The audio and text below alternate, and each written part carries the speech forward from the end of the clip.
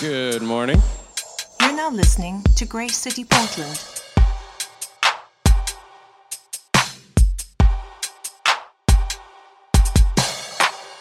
Guys, we're going to jump into part 3 of a sermon series that we've started, a bit of a summer mini-series called Trust Issues. The big idea is this: in what or in whom you trust, and to the degree in which you trust someone, God or anyone, will really be proportionate to the depth of your relationships and the level of intimacy and satisfaction you enjoy in them, in your relationships with each other and with God. Trust is a really, really big deal. If we don't trust each other, if we don't grow in our trust for God, we'll never really be able to surrender ourselves to Him. We won't even be able to be vulnerable in our relationships with each other. And without that, without a level of vulnerability and a willingness to entrust ourselves to each other, we'll only ever do superficial. And who's really interested in that? I'm not, and I hope we're not as a church. So trust issues. This morning, I'm entitling this talk, this sermon, Trusting Again, because I want us to think about how do we rebuild trust when perhaps trust has been broken. What does that look like in life, whether it's in a relationship with another person, or if perhaps you feel like you've entrusted a part of yourself to God and that didn't really work out. If you've ever felt that way, where do you go from there? How do you begin to rebuild and to trust God again? You guys with me? I brought the spectacles. We're going to start with a Facebook post. First slide, please. Where else would we start a sermon, right? The most important things in life are meant to be given away. Agree, disagree? Is it? I posted this 7 years ago, and I'll explain to you why I remember that in just a second. The most important things in life are meant to be given away. I believed it when I posted it 7 years ago. I thought, this is brilliant. And I'm sure I'm not the first person to think this, or I'm sure I picked this up someplace. I think it's true. Things like love, compassion, mercy, hope, these sorts of things that aren't meant to be hoarded. Certain gifts that you're given, you're not meant to just keep them to yourself. They're meant to be passed on. They're meant to be given to others. And I think that's actually a pretty good indication of where kind of you're at in life, where you're at in terms of your emotional maturity, the depth of your relationships. Ken, question? Yes, very good. Your testimony, your story. Like, who is God to you? What has He done? Where are you coming from? These are not things meant to just be kind of kept private and hoarded to your little self. The most important things in life, I believe, truly are meant to be given away. Jesus said, "It is more blessed to give than to receive." Now, the scriptures tell us that we have been blessed to be a blessing. We're given gifts so that we might gift those around us.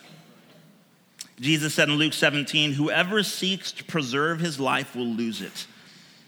Whoever loses his life will truly gain it." The kind of life that we're meant to experience as followers of Jesus, children of God, it's a life that's meant to be given away. Jesus also said in Luke 18, "Truly I say to you, there is no one who has left house or wife or brothers or sisters or parents or children for the sake of the kingdom of God who will not receive many times more in this time and in the age to come eternal life." So there's absolutely a theme throughout Scripture certainly within the teachings of Jesus, that this life that he wants us to experience, he described it as abundant life, isn't a life that's meant to be hoarded. It's a life that's meant to be shared and given away. And that's where we experience true blessing. That's where we experience the life I think we're all really looking for. Let's go to the next slide. Here's a message someone sent me in response to my Facebook post. And this is why I remember it so vividly, 7 years ago. I gave them everything I had, including my dreams. It left me husbandless, childless, and broke. I just want to die. Please pray for me. This was a girl that I used to go to church with. When I first got saved, she saw my little clever post, and she clearly thought to herself, really? Is that how it works? Yeah, I tried that. I don't have a husband. I'm not a mom. I've given all my money away, apparently. And honestly, I want to die. What do you do with that? That's arguably an example of what it might feel like to trust God or them. I gave them, I'm assuming she's referring to probably the church, a bunch of Christians. What does it feel like to come back from that place? How does one begin to come back? If we give our most valuable and vulnerable treasures to God, what are we setting ourselves up for? That's a big question. If we entrust our most valuable and vulnerable treasures, like my inner being, to God, and perhaps to others, because I reckon those two categories are always somehow connected, what are we setting ourselves up for? I want to respond to that by asking two more questions. Number one, it's just the obvious question, but it simply is, what are we to expect? If we do entrust ourselves to God, I reckon, we're a Christian church here. It's likely that most of us would say, I'm following Jesus.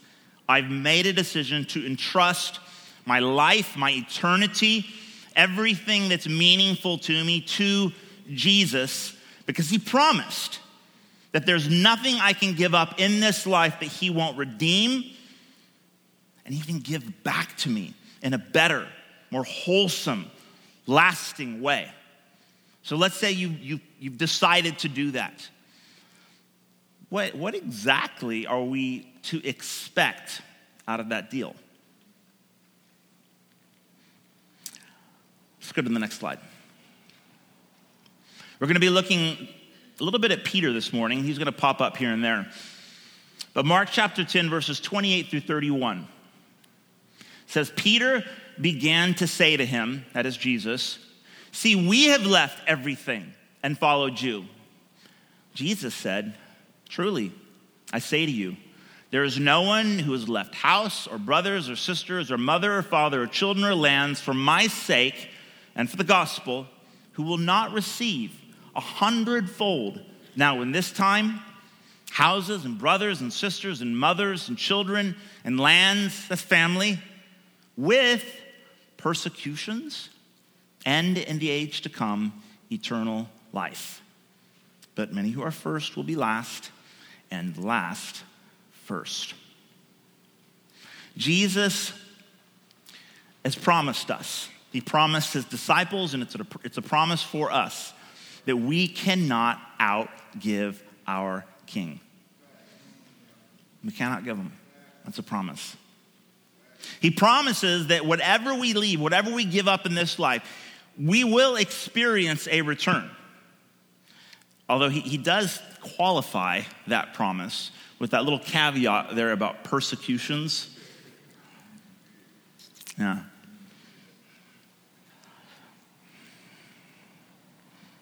Why is this important? Okay, if we're talking about trust, if we're talking about like depth of relationship, we have to talk about expectations. We have to talk about expectations. Let me put it this way. The essence of trusting someone is choosing to believe they are who they say they are, and they'll do what they've promised to get done. One of the quickest ways to begin losing your ability to trust someone is by expecting them to be someone they're not, or to do something they can't actually accomplish. So Jesus says, trust me. This is who I am, and this is what I will accomplish. You cannot outgive me. Give me whatever you've got. I'll redeem it. I'll make it beautiful. Even the junk, put it in my hands and watch what I can do with broken stuff. I'll give back to you 100-fold, whatever that means. It's a lot. With persecutions. See, Jesus doesn't promise an easy life. Has anyone ever heard that sermon? Have you ever watched that channel? You know what I'm talking about? Trust Jesus, give him this or that or whatever, and like all of your wildest dreams will come true. You've heard that one? Sowing seed. Now there is, like most good heresies, there is a seed, an element of truth in that, right? You will reap what you sow. Give it to him, he'll give it back. Great. Give, and it shall be given unto you. Pressed down, shaken together, running over. Hallelujah. It's great. With persecutions. Jesus does not promise, trust me and your life will be easy. In fact, we could read some other verses that say the exact opposite. Trust me and take up your cross. Die to yourself. Follow me. Jesus promised, it said in John 17, he says it explicitly, in this world you will have trouble. But take heart, I've overcome the world. Now, this might seem obvious to you. You have to be fairly naive at this stage in life to think that somehow Christianity is like this magic wand religion that if you just say a prayer, life is magically going to just be easy. That is incredibly naive. And it's not funny because people do actually say that. People will cherry pick verses and create this sort of like this case for how like, oh yeah, like come to our church and give money to Jesus and like it's all gonna be fine. No, that's a lie. Life will be just as hard, if not harder, if you choose to follow Jesus, but he's going to do something much, much greater through it if in fact you will dare to entrust him with your life. Let me put it this way. Okay, whether you believe in God or you're like a hardcore atheist, life is going to be full of ups and downs. That's just reality. And if you've not experienced any of the downs or the ups yet, just hang in there. Life will happen. You'll get there. It's essential that we have fair and right expectations. And that applies to our relationships with one another as well. As we learn to trust each other, one of the quickest ways to begin to make trusting virtually impossible is to impose expectations on each other that, let's be honest, most of us aren't even able to accomplish. I know in marriage, like this has probably come very, very true for me. You go on, we had a beautiful wedding yesterday. Some of you were there. And their vows were awesome. They were very honest. I really appreciated one of the guy, the groom, Tyler. He said, "I promise we will fight. And I promise I will fight for you." I'm like, yes, thank you. That's right. But oftentimes we can go into a relationship thinking that somehow that person is going to be like God, and they're going to fulfill our soul's deepest desires. And we expect them to fulfill a promise they never, ever made, nor should make. And so it's important that we understand what we're meant to expect if, in fact, we do trust Jesus and each other. Well, what does he promise? He promises followers an abundant life. Love that word. He promises us freedom, joy. He promises us forgiveness. He promises to rescue us from hell. That's a huge promise. He promises us hope. He promises us a home. He says, I will make a home for the lonely. You may not end up with a spouse. You may not end up with your own biological children. But one promise is for sure that if you're lonely, God has a home for you. Jesus makes a way for you and I to experience adoption into his family. That's a big one. He promises us a future.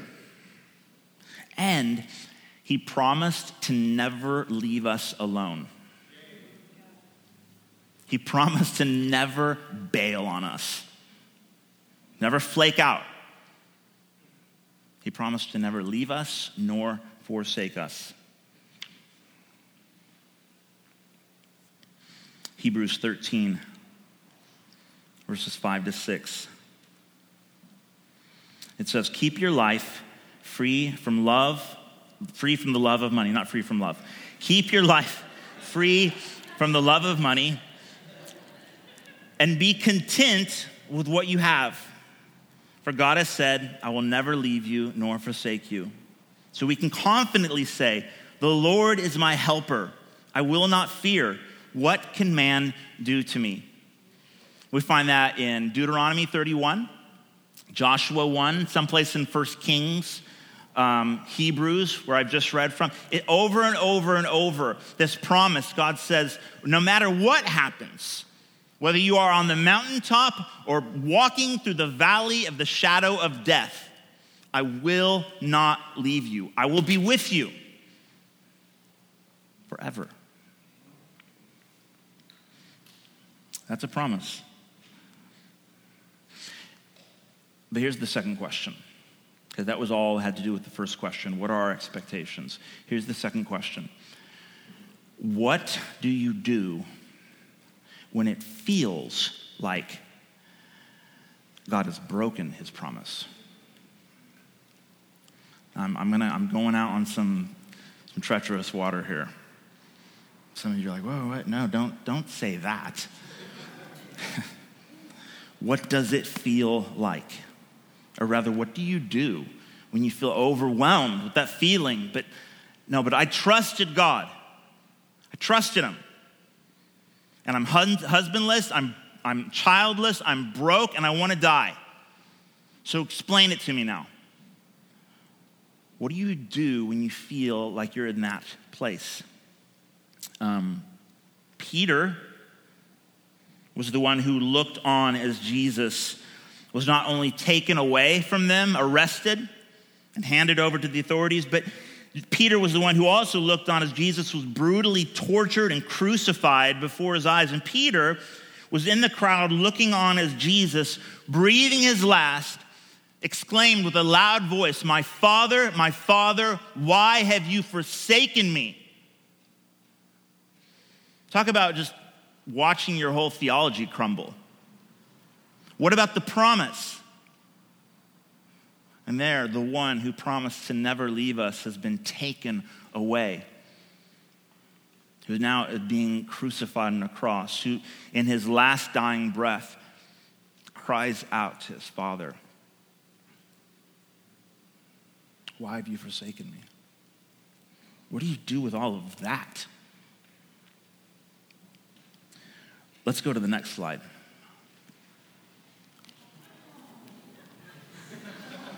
That's my dog. That's Cinnamon. Look at those brown eyes. Cinnamon is one of the sweetest, most viciously loyal. She's nice, but if you mean my family harm, she will try to kill you, at least in her mind. If a bird flies into the airspace over our backyard, she flips out. Very, very protective. I'm also extremely insecure. If you've ever been over to my house, some of you know this, and you try to pat Cinnamon, she'll freak out. When we adopted her, how long ago was it? 4 years? About 3 years ago, we adopted Cinnamon. Obviously, there's no way to know this for certain, but I'm fairly convinced that her previous owner who abandoned her beat her. Because if you just give her a little pat, it's it triggers something. She flips out she's going to get a beating. It's really sad. Might I suggest that that's a bit of a metaphor for our lives? To one degree or another. I know not, some of us in here have been beat, I'm sure. Abused. Some of us, maybe not so much. But something will happen to us in life eventually that will leave you slightly wounded, slightly scarred. Someone who should have been there for you will bail. Someone, the last person you would think to lie to you, will make a promise and then break it. And the next time someone comes along and wants to give you a little pat on the side, who attempts to express some kind of love, perhaps shares some affection, maybe even makes a promise to you, you flinch. No, let's just not go there. Let's not get that vulnerable. Because I don't want to get all psychotherapeutic or I'm going to tread very softly here, but I think this is more of just like humanity 101. We get hurt, we tend to want to bite those who come close to us again. That's just kind of the way it works. Is that fair? Yeah. What do we do with that?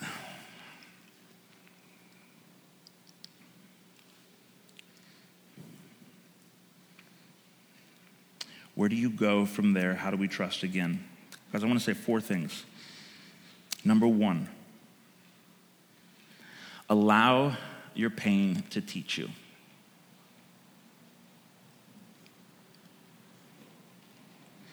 We've all broken promises. Let your pain teach you to be humble and compassionate towards those who need it the most. I want to contend that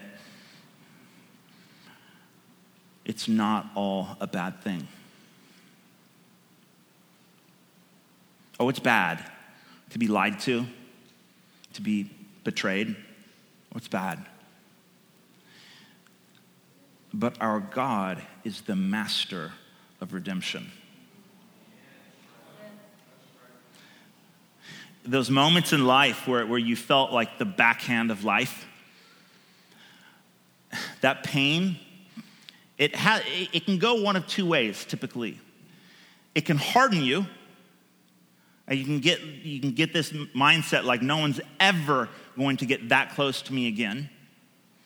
And if someone does, look out, because you're going to strike first if it comes down to it. Or that pain can soften you. It can humble you. That experience can cause you to be hardened or humbled. It can be a reminder that, look, you've done it yourself. You've lied, I'm sure, to at least 1 or 2 people in your life. You've broken promises, probably promises you're not even aware of. Is that true? Of course it is. Allow your pain to teach you. Number 2, allow your pain to remind you. Let me read you this little excerpt out of one of Peter's letters. 1 Peter chapter 4, verse 12 and 13. He writes, "Beloved, do not be surprised at the fiery trial when it comes upon you to test you, as though something strange were happening to you. But rejoice insofar as you share Christ's sufferings, that you may also rejoice and be glad when his glory is revealed."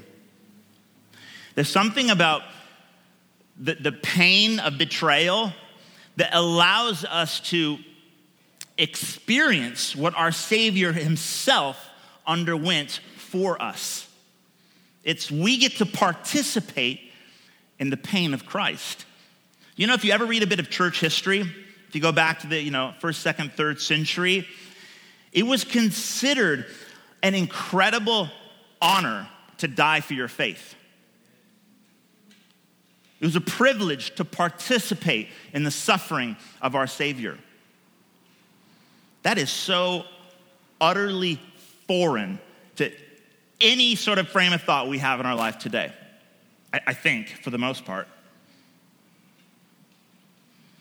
It's an honor to participate in the suffering of Christ. It reminds us of the way Jesus suffered for us. It reminds us that not only am I at times a victim that longs for justice, but I'm also a criminal to whom God has extended mercy. And when I experience the pain of this life, I'm reminded of the pain that Jesus experienced for me. It is a great honor to suffer. It's a hard one. It's funny that Peter was the one that wrote this. Peter was also the one who abandoned Jesus. He did it first. He may have felt like Jesus broke his promise to him. We'll find out in the end he absolutely did not. But Peter was the one who abandoned Jesus first. And guys, that's such a good reminder. We need to remember that we were the ones who rebelled against our God first. We were the ones who turned our back on him. And every once in a while, when life gives us the backhand, it's a reminder, that's right. Jesus suffered for my sins. Jesus paid the price when I forsook him. That's a heavy reminder. It's a reminder that the faithful one became the forsaken for us. I like how John Calvin put it. He said that Jesus bore in his soul the terrible torments of a condemned and lost man for us. Number 3, allow your pain to come out. This is what's really going to determine whether or not the pain of broken trust becomes the thing that hardens you or humbles you. If you simply let the pain of betrayal, of broken trust fester in your heart, if you think, yeah, right, whatever doesn't kill you makes you stronger, maybe you just get really, really bitter and die lonely because no one knows you.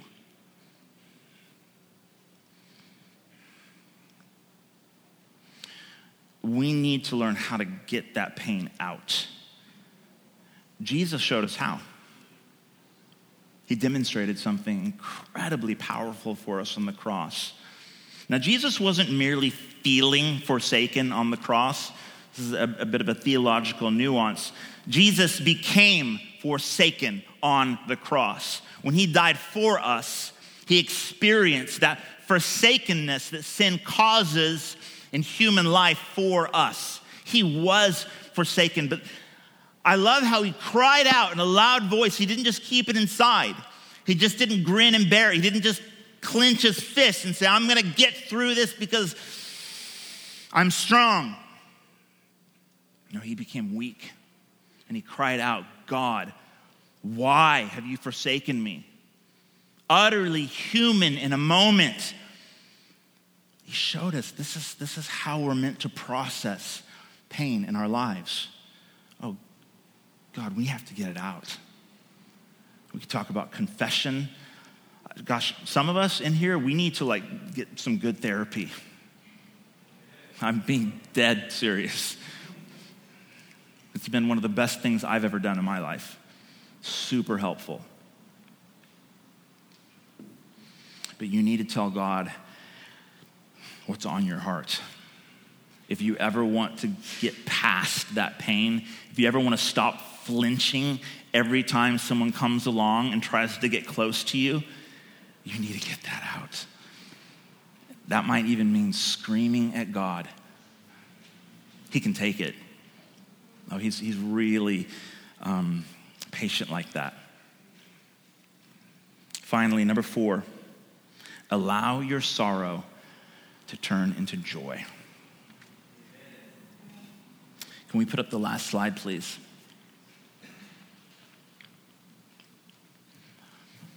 Jesus said in John chapter 16, verse 20, "Truly, truly, I say to you, you will weep and lament, but the world will rejoice." Isn't that wonderful? When you feel like the pain of the world and everyone else is having a party. Isn't that the best when you come to church and you're like, I barely made it here, I want to die. And we're just all clapping and singing and happy. You're like, am I the only one? But the world will rejoice. You will be sorrowful, but your sorrow will turn into joy. Verse 21, when a woman is giving birth, she has sorrow because her hour has come. But when she has delivered the baby, she no longer remembers the anguish for joy that a human being has been born into the world. So also, you have sorrow now, but I will see you again, and your hearts will rejoice. No one will take your joy from you. And he concludes by saying, ask, and you will receive, that your joy may be full. Can we stand together?